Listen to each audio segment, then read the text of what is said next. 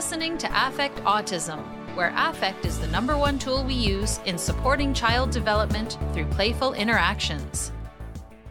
Get 15% off any DIR 101 course and Introduction to DIR and DIR Floor Time through icdl.com by using the promo code AFFECTA15. That's AFFECTA15. Today, I welcome back retired special educator and DIR expert and training leader, very active trainer, Jackie Bartell in Rochester, New York. Welcome back, Jackie. Great to be back. And occupational therapist, Amy Lewis in Charleston, South Carolina. She is a co-developer of Powerfully You, a social emotional learning curriculum designed to foster self-regulation and which values individual differences. She has a special interest in self-integration, is currently enrolled in a floor time certificate course with ICDL, and holds many other certifications.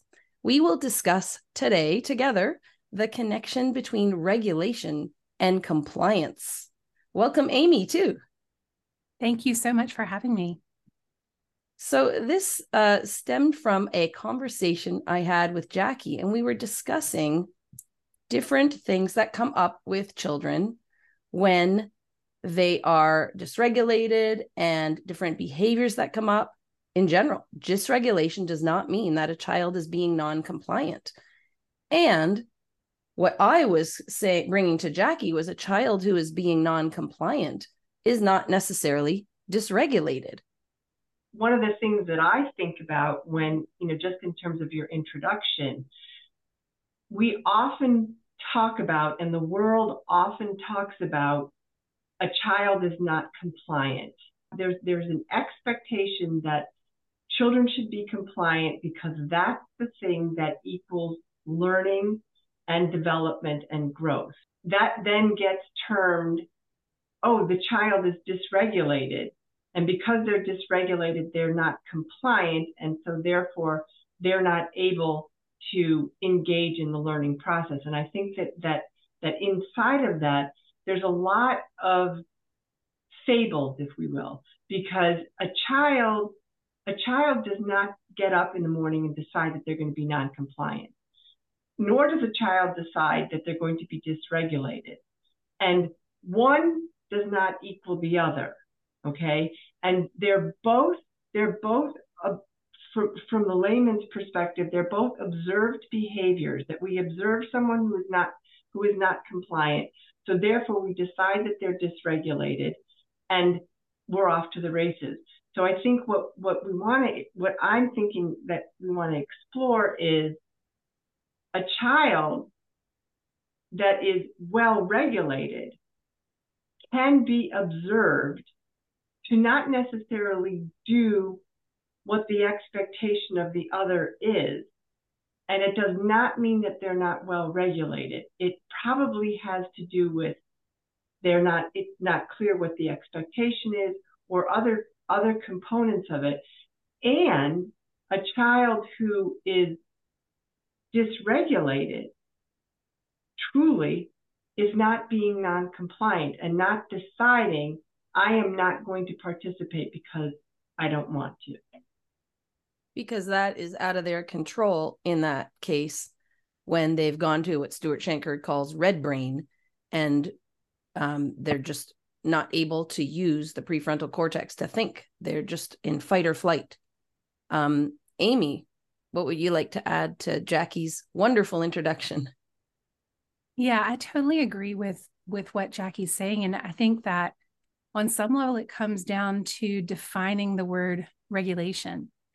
And I really like how Jackie talked about, it's what we're observing. When I think about regulation, it really is happening on two levels. So it's happening on what we can observe, but it's actually also happening on a neurophysiological level.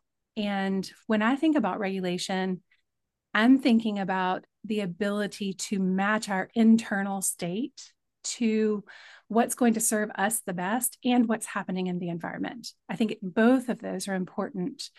And I think of an example of we can be meeting expectations and not be regulated. So I might be at a cocktail party and have someone say something really negative, and I might be able to continue standing there having a conversation with the person I'm talking to and meet the expectations of that situation socially.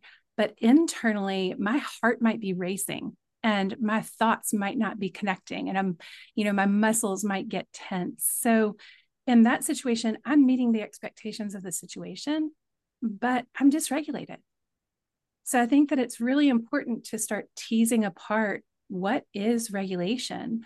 And the way that I have defined regulation is kind of complicated, but it says the ability to adapt our neurological arousal, our emotional state, our motor activity, attention, and behavior to meet our own needs and the demands of the situation.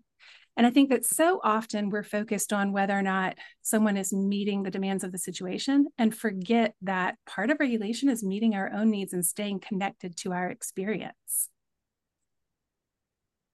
Definitely. And I think a lot of that has to do with, and I know you talk about this, interoception or interoception, however people pronounce it, and having that sense of what you're feeling. I did a podcast with Dr. Ira Glavinsky about that and how you can learn about feelings and you can learn about states, but unless you actually experience what it is and feel it, you don't really understand it. Well, and interestingly, our interoceptive experience is very dependent on our regulation, and that's built into us for the purposes of survival. So when our arousal, like that neurological activation in our brain and body, gets high, our interoceptive awareness decreases. So for me personally, like as an adult at the age of 42 years old, when I got dysregulated, I would hold my breath. And I didn't feel sensations in my body at that point. And it wasn't until I learned to pause and take a breath that I noticed that, when I'm in situations where I'm dysregulated, I feel heat in between my shoulder blades and I feel butterflies in my stomach. And before I learned to stop and take a breath to get a little bit of regulation on board, I couldn't even feel those things.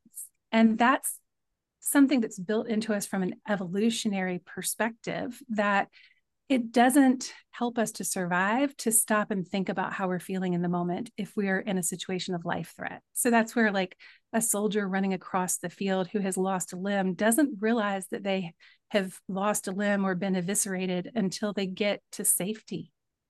So a felt sense of safety is actually what facilitates regulation and interoceptive awareness. Yeah, there's so many branches we can go on here. The first thing I'm thinking is the parents who tell me their kids are wonderful at school and they come home and they lose it. It's because, like you said, they're in that zone of just performing, even though they might be dysregulated. When they get to that sense of safety, I can let it all out. What you just described, Daria, that the child is holding it together. They may not be regulated. Right. And observed behavior is compliant. This child is calm. This child is in the state that they need to be to learn. And in fact, they may not be. There is often a unintentional misunderstanding or misreading of the person that is in front of us on what is their state. We can have a child who is sitting in the classroom and look very compliant and be completely checked out and not learning. So I think that, that word non-compliance is really about, are they meeting our expectations or not? It has nothing to do with whether our expectations are appropriate and whether they are actually in a state that facilitates their learning. So I just want to jump in and say, this goes to another complete topic, which I'll refer people to on autistic masking. We're not going to cover masking today, but that's a good example of autistic masking, when you're doing what's expected of you, even though it's not your authentic self. What does regulation look like? And I think that my answer would be, it's different for every person. So if I'm looking at the goal of learning, some people learn really well at a calm, focused kind of state of their nervous system. Other people learn really well when they are activated and when they're able to move and when they're connected to their body because they're getting movement and body awareness information coming in. That might be their best learning. So I think that, when is someone regulated? Well, it's when they are connected to their own experience and what's happening around them. And that's going to be different for every person. From a neurological standpoint, we have like this tonic level of arousal that is different for everyone. If the expectation is absorbing information, then that's what I should be looking at as the goal and supporting regulation that facilitates that, not the outward behavior of sitting still in a desk and learning or whatever, other behavior is being expected of a child in a moment. We have to be really careful about our expectations and whether or not that actually equals the goal that we have in mind. For sure. And you're talking about individual differences and how it's so different for everybody. I know Jackie's been in meetings with me. I'm walking around, I'm making my lunch, I'm eating. I cannot sit. I mean, I can with you guys in my podcasts because I'm interested in it really a lot. But in general, in meetings and stuff, I have to be doing something. Otherwise, I'll literally start falling asleep. I just cannot focus. If I'm in a class or anything, I've got to be multitasking or making food. I just can't focus. And I actually got in trouble in graduate school for that because I was falling asleep during one of the, what are they called? Not lectures, but whatever, the sessions. There's only like 8 people and I'm dozing off because my body just cannot maintain that arousal. It is really, really important for us to think about what are our expectations and are those reasonable expectations for the person who's in front of us, and thinking about that whole concept of dysregulation. And dysregulation is like this box where we'll just throw everything into there because I don't know what I'm supposed to do. So you're dysregulated. Okay, so we've covered a few things. What teachers can see does not necessarily mean that children are learning and absorbing it. They could be dysregulated or not learning, but they appear to be compliant. And then the reverse, where a child is being quote unquote non-compliant, behaviorally is observed to be non-compliant, and it's assumed they're dysregulated, but they're actually not dysregulated. Maybe they're using their agency to say, I don't feel like doing this, but they're regulated. You mentioned in their agency. It's very important that we go back and look at kind of the why do we have these expectations? I have a little girl that I had some interactions with that was in a classroom who, when I first started doing our social emotional learning curriculum with her, the teacher had said, she's one who really needs this. She's very active. She's moving all the time. She can't sit still in her desk. But this was a wonderful teacher who was allowing that to happen. And that had not been true the previous year. The previous year, this child was viewed as very non-compliant. She was usually in trouble and she was seen as a problem child. But what we learned in the weeks that we spent with her was that she absorbed everything. She was a star pupil in our class and heard everything that we said while she was standing up and bouncing and sometimes turning her head upside down. She was hearing everything that we said. And the problem wasn't the child and her quote unquote dysregulation. She wasn't dysregulated. She was supporting her own nervous system. The problem was when the adults had expectations that were about the outward behavior and not about her learning. Because if they had asked themselves, why do I need her to sit in a chair and be still and quiet? Or why do I need her to complete this particular task? The answer probably would have been so that I know she's learning. But if they ask themselves again, why would that show me that she's learning? They probably would realize that it doesn't mean that she's learning. She wasn't learning when she had to sit still and be quiet. And she could eventually have agency and tell everybody, if you want me to learn, I have to be able to move. I mean, that is ultimately agency, when you can notice your own regulation and tell someone, it's not a match for your expectations of me in this situation.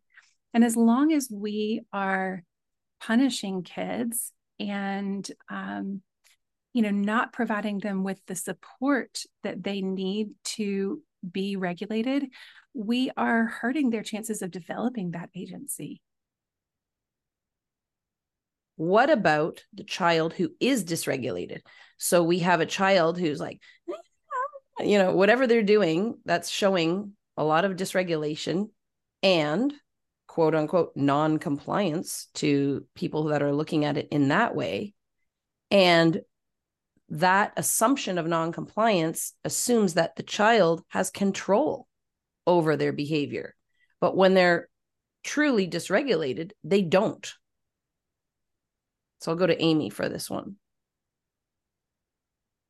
Yeah, I totally agree with what you're saying, that, we have several concepts in there. One, I think what you were talking about is kind of state dependent functioning of our brain. The concept that you mentioned one way of looking at it. Dan Siegel's flip your lid model is another way of looking at how when we have dysregulation, we don't have access to our whole brain and our language and logic and reasoning. So I think that, that is definitely one piece of it.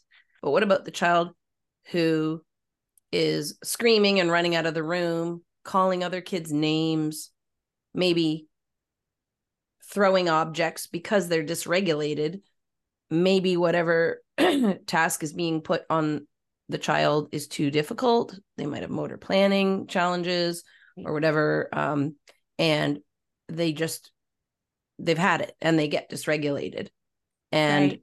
Maybe they are truly dysregulated and then it's seen as non-compliance.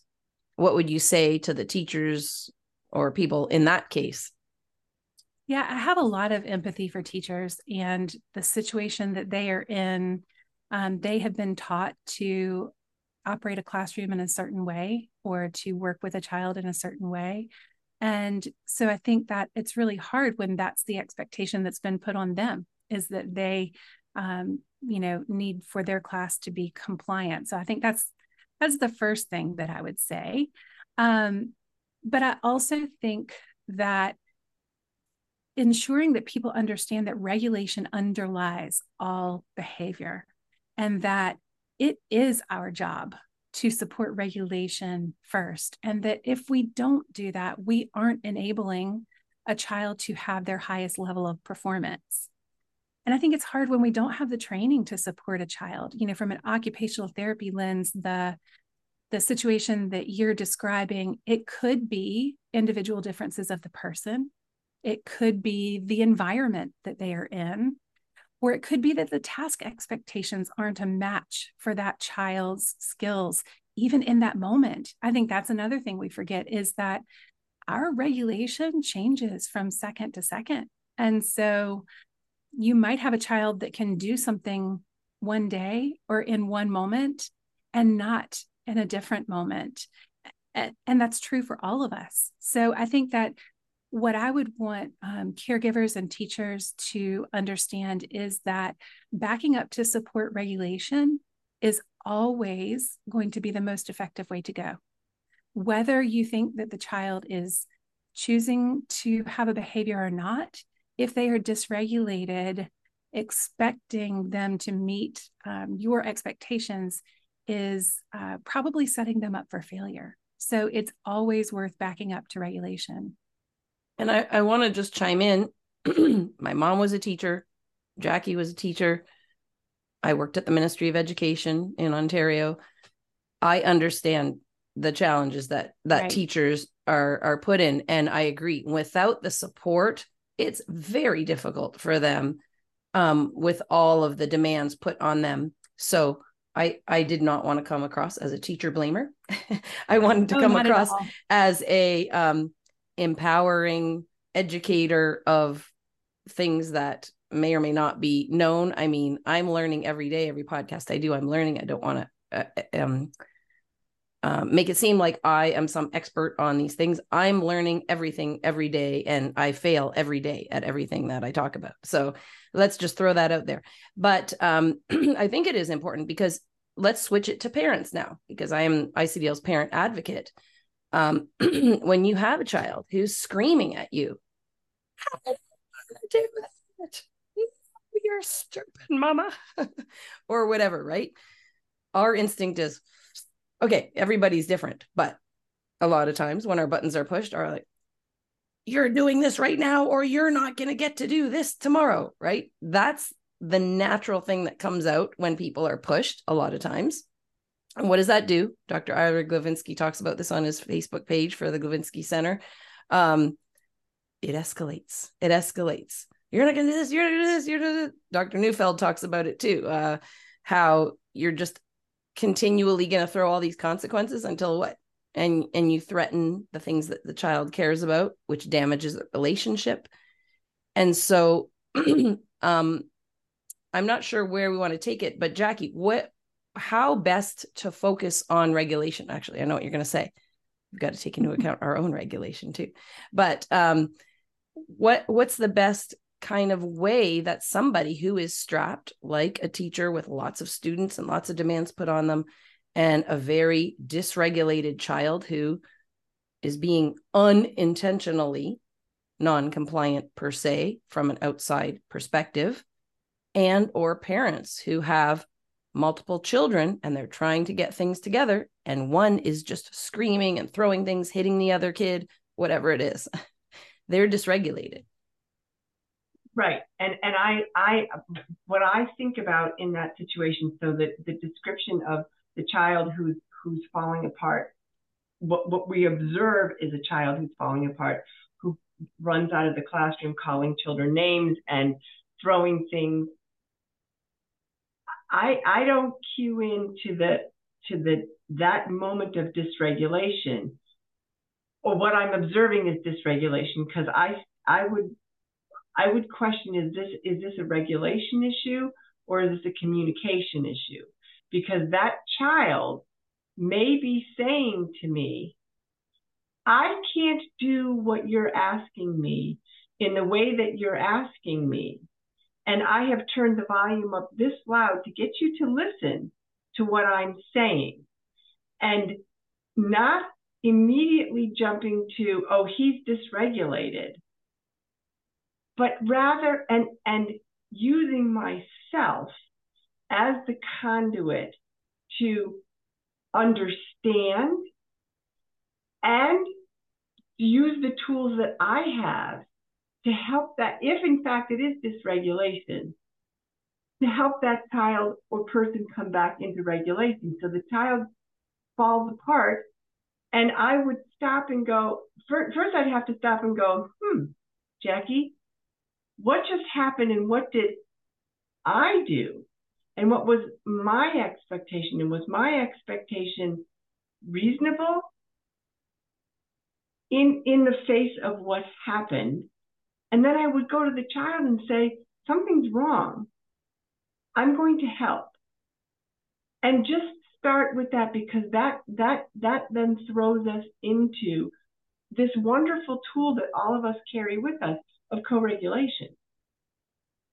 And not looking at it as non-compliance, but looking at it as, something's gone awry. Let me see if I can help you either communicate or come into a better space of regulation, or a more agreeable space of regulation. But that means I have to think about my own regulation too. And therein is the challenge. But I think that's a really, really important piece for us to consider when we're talking about classrooms and those pieces, where did this start from? Because it isn't, the child doesn't turn, a person doesn't turn off regulation on and off based on some, external stimuli. I don't like what the teacher just asked me to do, so I'm going to dysregulate. I don't like what the teacher just asked me to do, and I'm going to communicate to her that I don't like it, because she doesn't listen to me unless I fall apart. And not to look at it, you see where I'm going? And I think that might not even be a conscious thing. That's just a learned pattern that they have used before. That is how they respond in that situation. They might not consciously think, I can't meet this expectation. I mean, often when I'm at home and can't meet the expectations of my family, I don't consciously think I'm going to lose my temper or I'm going to cry because I can't meet this expectation and I need to communicate that to them. It just happens, right? And I think what you were pointing to in that is really important too, to say people really want to know how to react in that situation.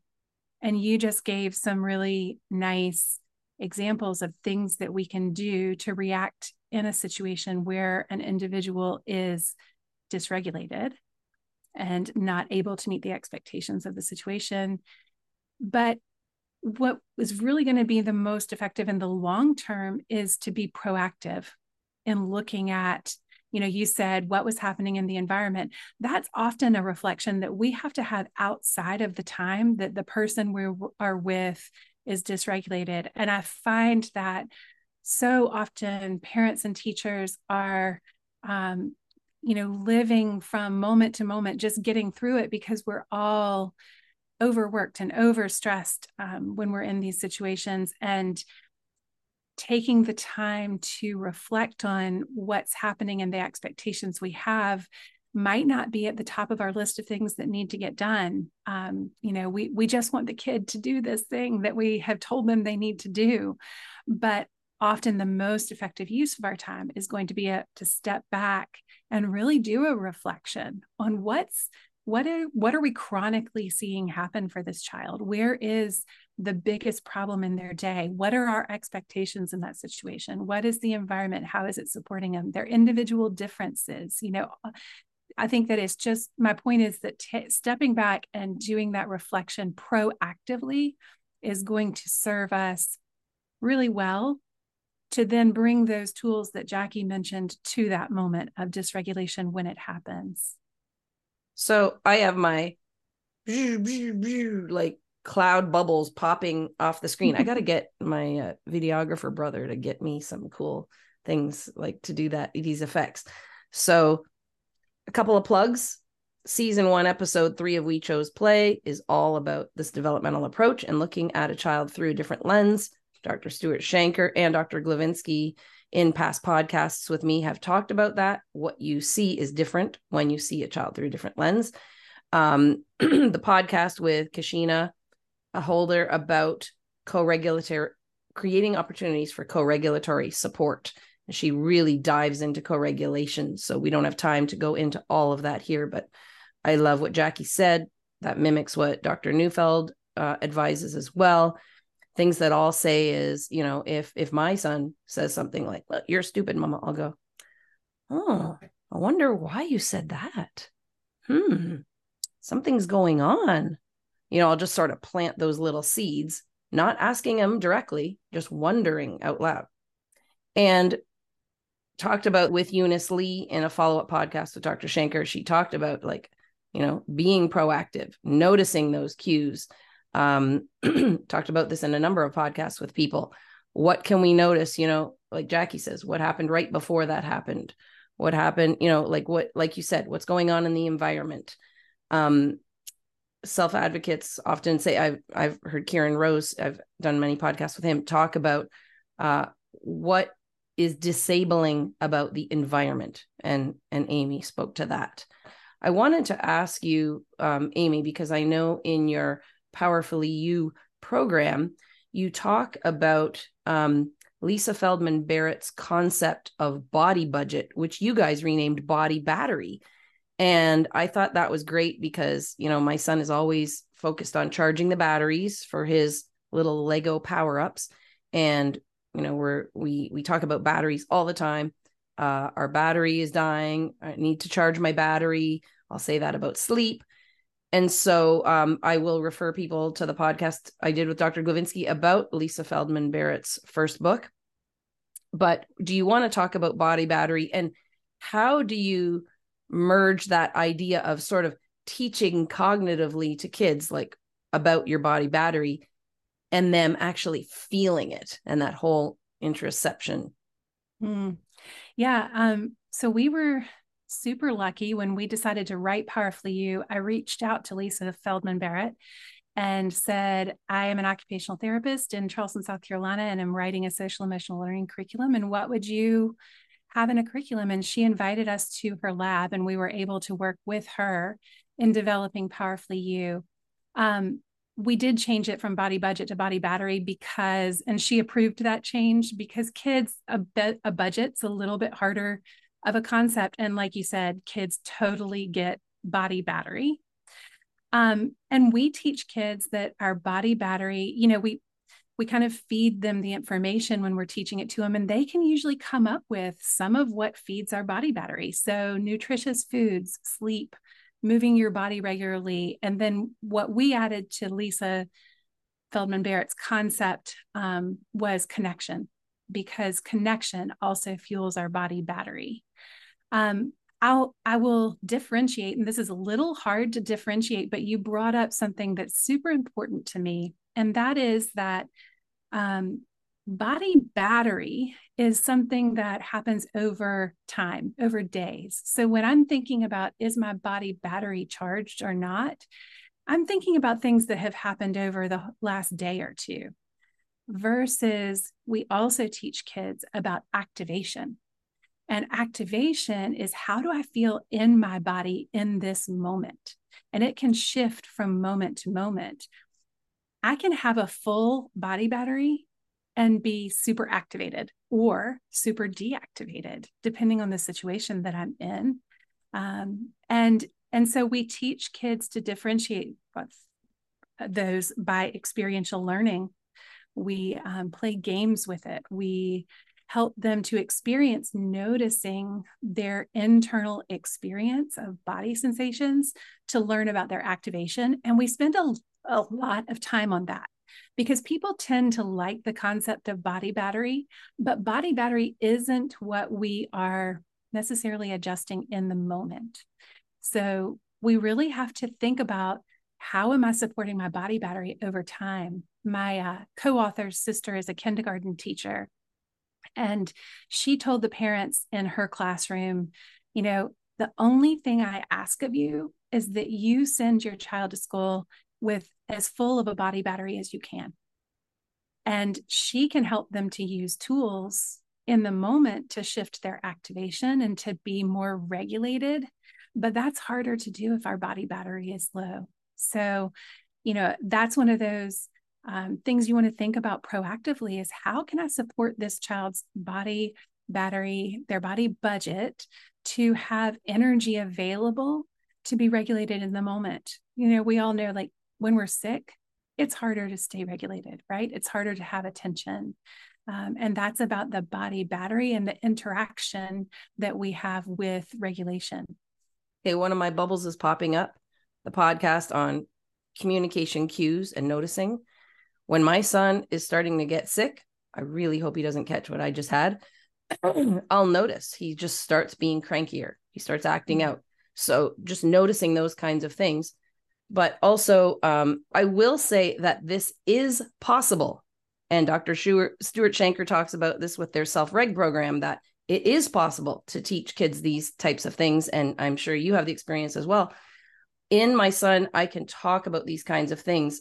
Over time, he has gone from maybe just screaming in the minute when he's frustrated, like, you're stupid, Mama, to, Mama, I have a bad word for you. And then I'll say, oh no. I'll say, I feel like calling you stupid. So Aw. that's a huge step. Instead of just impulsively doing it, he's pausing and he's saying, I feel like doing this. Jackie. So I think because I'm going to bring it back to the model, but she's talking about the DIR model, developmental individual differences, relationship-based model, DIR floor time, that we talk about on this podcast. Yep. We have to use our FEDCs too. I mean, we have all of that stuff, but we also have to look at the FEDCs and functional, emotional, developmental capacities.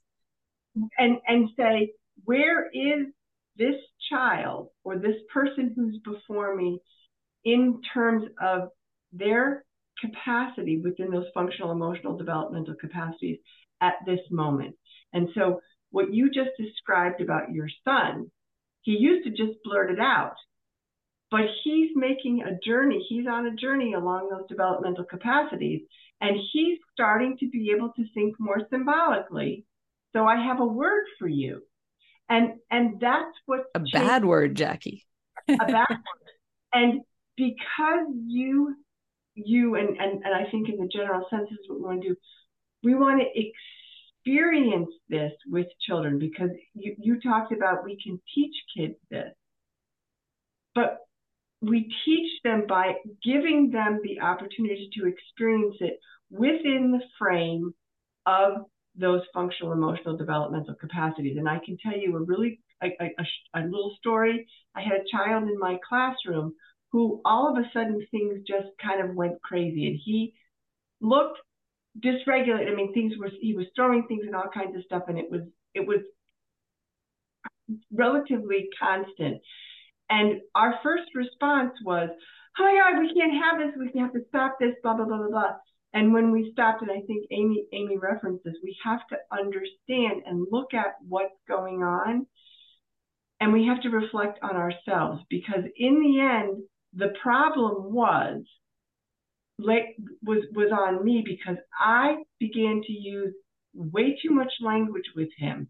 So I moved from capacity 2-3 right into 5-6 with him, and he couldn't manage it. And when we really looked at it, every time I started talking, he started throwing things. We had to look at the FEDCs, and was he dysregulated, or was he communicating and he had to turn the volume up so loud? Probably a little bit of both. But I think that's another really important key concept of this. We have to look at the individual differences. But what is the child's capacity in those FEDCs, and how are we using ourselves and our communication? Okay, that's a good plug for my presentation at the upcoming ICDL conference, International Council on Development and Learning, in October. I'm going to be talking about balancing your own functional, emotional, developmental capacities with your child's, finding the just right rhythm. And we could go on forever. I want to thank you both so much for being here. Are there any last comments you want to make on this topic of, our children being regulated? We talked about what looks like non-compliance may or may not be dysregulation. What looks like dysregulation may or may not be non-compliance. And all of these different variations, individual differences. Are there any last things that come to mind, Amy?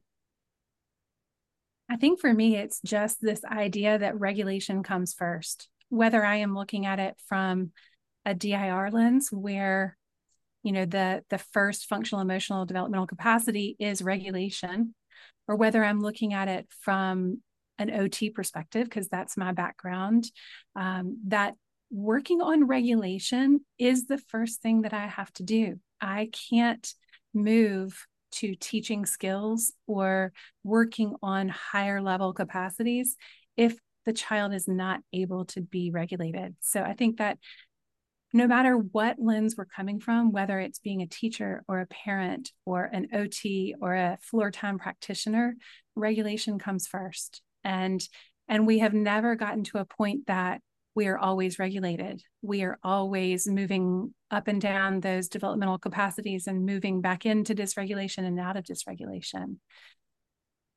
Jackie? And I just to piggyback on what Amy said, she said that we have to focus on regulation. And when I think about compliance, because that's what the world wants, is that if we focus on co-regulation, connection, and curiosity, the natural byproduct of that is compliance. And the first thing that we want to do is that co-regulation, which speaks directly to what Amy just said. Regulation is is where we start. So we get compliance as a gift when we do co-regulation, connection, and curiosity. And that is so true. I wish we would have started with that. You get the child you're looking for when you take care of all of these necessary environment inputs, etc. And also just wanting to stress that we talk about this in floor time all the time. It's a process. And Amy pointed out about the body battery. We're not talking about, adjusting things in the moment. It's a process. We're thinking about how have we been in the last week? What are all the things that have been happening? Everything's so dynamic every minute, every day, every week. So much going on all the time. Just being aware of all of these things hopefully helps us see children through a different lens, and curiosity, co-regulation, and connection. But co-regulation, connection, and curiosity. So all of those things will lead to much more regulated, happy children, or children who can communicate when they're not, and us understanding that. Thank you both for being here. Thank you so much for having me. Great. Always good fun. ICDL has a number of courses and services coming up that might interest you. Coming in September are courses from psychologists Dr. Robert Nassif on support for fathers and Dr. Karen Levine on playing through fears and phobias in children. Then in November, for 6 weeks, every Friday at lunch, is Choosing Play, Setting Up for Success Across the Lifespan. You can find out more information about all of these courses and ICDL's DIR Floor Time Certificate courses at icdl.com/courses.